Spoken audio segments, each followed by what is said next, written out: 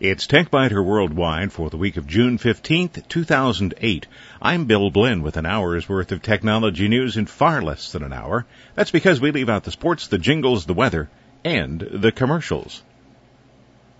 If you watched the Alias television series, you may recall a scene, I think it was in the first season, maybe early in the second season, in which Sydney Bristow, who had volunteered to work with the CIA to bring down SD6, was telling her handler, Michael Vaughn, that they should be able to finish the job in a few weeks. As proof, she sketched a diagram of the organization.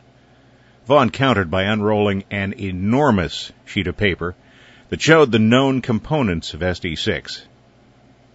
It was that kind of moment for me when I happened across a sketch of a botnet. Botnets are collections of software robots that run systems automatically.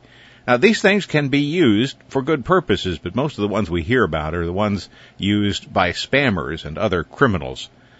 Researcher David Vorel mapped IP addresses of computers controlled by a botnet and created an intricate geometric representation of the system. There's a link to all of those diagrams from the TechBiter Worldwide website, www.techbiter.com. The images are frightening, but they're also quite interesting, and in some ways, they're even beautiful. But you'll have to judge that for yourself when you take a look. Several botnets have been found and eliminated over time, but some estimates suggest that 25% of all personal computers connected to the Internet will at some point become part of a botnet. That's a 1 in 4 chance. Now, that's toward the high end of the estimates. But Dutch police identified a botnet with 1.5 million nodes, and officials in Norway shut down a botnet with 10,000 nodes. A Wikipedia article on the Storm botnet notes that the network was created by the Storm Worm Trojan horse that was spread by email spam. The number of infected machines is estimated to be between 160,000 and 1 million. The Storm botnet was identified in early 2007, and it has been used for a lot of criminal activities. So far, police have been unable to identify the criminals behind it. They're pretty hard to trace. The botnet's combined computing power is greater than some of the world's top supercomputers, but security analyst James Turner says that comparing a botnet to a supercomputer would be rather like comparing an army of snipers to a nuclear weapon. The main problem botnets pose is their ability to consume Internet bandwidth. The operators of Storm could easily run denial-of-service attacks that would be extremely disruptive. Consider that an advance warning, a data point, if you will. Catching up on an old problem, you may remember that last year I mentioned a display problem exhibited by Microsoft Excel 2007. That problem involved math functions that produced the number 65,535, one of those binary magic numbers. As it turned out, it also applied to some nearby neighbors of 65,535. Some math functions that resulted in that number, for example, if you multiplied 850 by 77.1, you would get a displayed answer of 100,000 instead of 65,535. In most cases, the result in any further calculations produced correct answers, but in a few instances, the displayed value was used instead of the calculated value in memory, and that caused the error to cascade through the entire spreadsheet. Well, the problem has been fixed quietly. Last year I explained it this way. 65,535 is a magic number, a binary endpoint, hex FFFF, or binary 16 ones in a row, the largest 16-bit number. Between 1 and 65,535, there are 10,023 numbers that appear to create the wrong answer when used to divide 65,535 and then multiply the result. The result of the two math operations will display 100,000 instead of 65,535. Well, recently I happened to revisit the spreadsheet I had created to display the problem, and you can see that on the TechBiter Worldwide website this week, too. When I opened the sheet, all of the answers were correct. It wasn't magic. just Microsoft's automatic update process. Last October, the Microsoft haters had a grand time trying to turn what was essentially a display problem into a life-threatening disaster. It wasn't that at the time, and now that the numbers display as calculated, it isn't even a minor problem. Every now and then somebody accuses me of being an Apple hater, and I am not. I own, actually, now more Apple computers than Windows computers. I don't use the Apples as much, but for some reason I seem to own more of them. So I don't exactly hate Apple. Sometimes the company annoys me. Every Sunday for the past couple of months, Apple has wanted to install something on my Windows computer. The notification doesn't say what it wants to install, but I presume that it's probably the useless, at least as far as Windows goes, Safari. I use Safari on the Apple computer sometimes, but I don't want it on my Windows computer. It used to be that Apple told me what it was going to install, but now it keeps everything a deep, dark secret. The Apple software update pops up and says, Apple software update for Windows, version 2.1. No indication what it is. It doesn't tell me very much.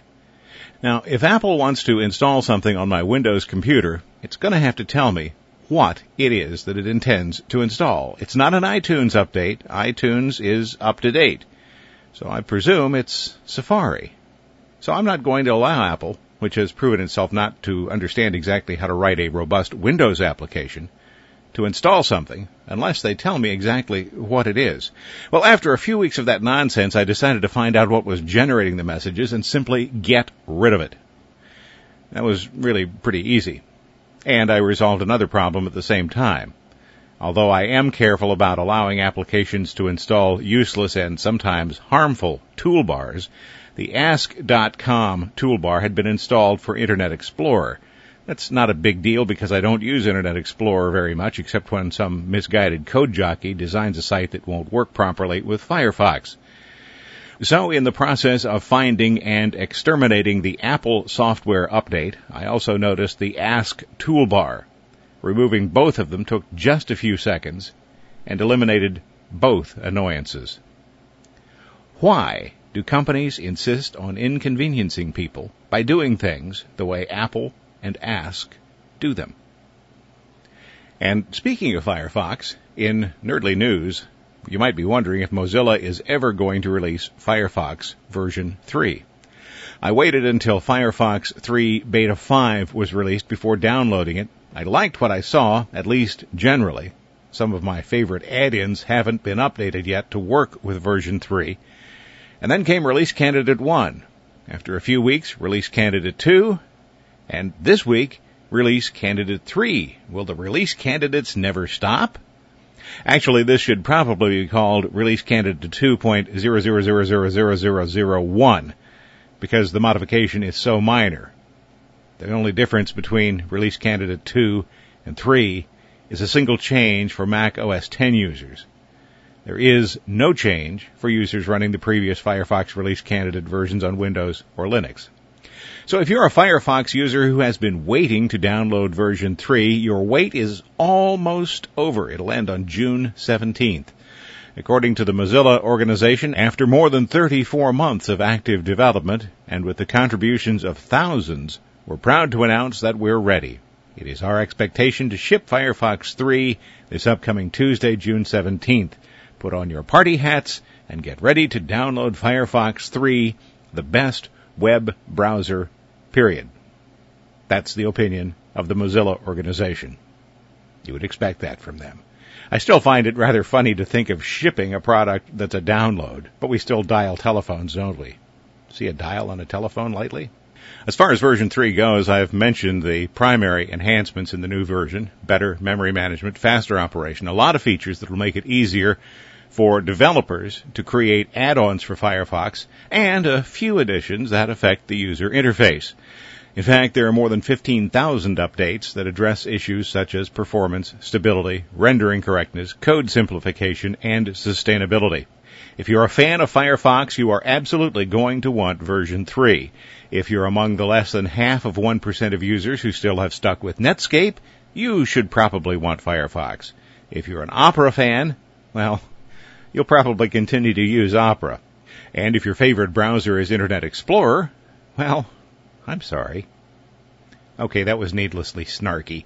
IE7 really isn't a bad browser, it's just that Firefox is a better browser.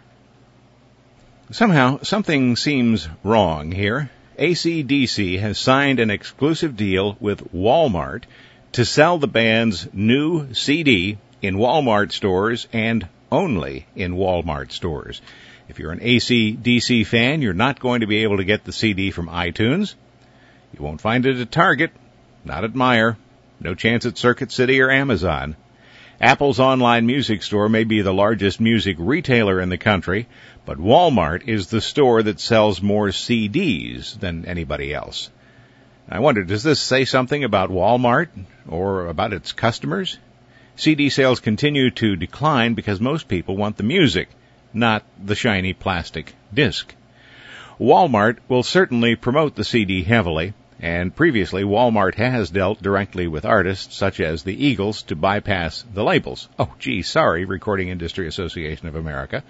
AC/DC last released a CD in 2000. It sold just under 1 million copies, but online music sales had barely begun at that time. Since then, online sales have increased, and sales of CDs have essentially tanked. Now we'll see how this experiment works out. Thanks for listening. This has been TechBiter Worldwide for the week of June 15th, 2008. I'm Bill Blinn. Check out the website, www.techbiter.com, and you can send me an email from there. Thanks. Bye-bye.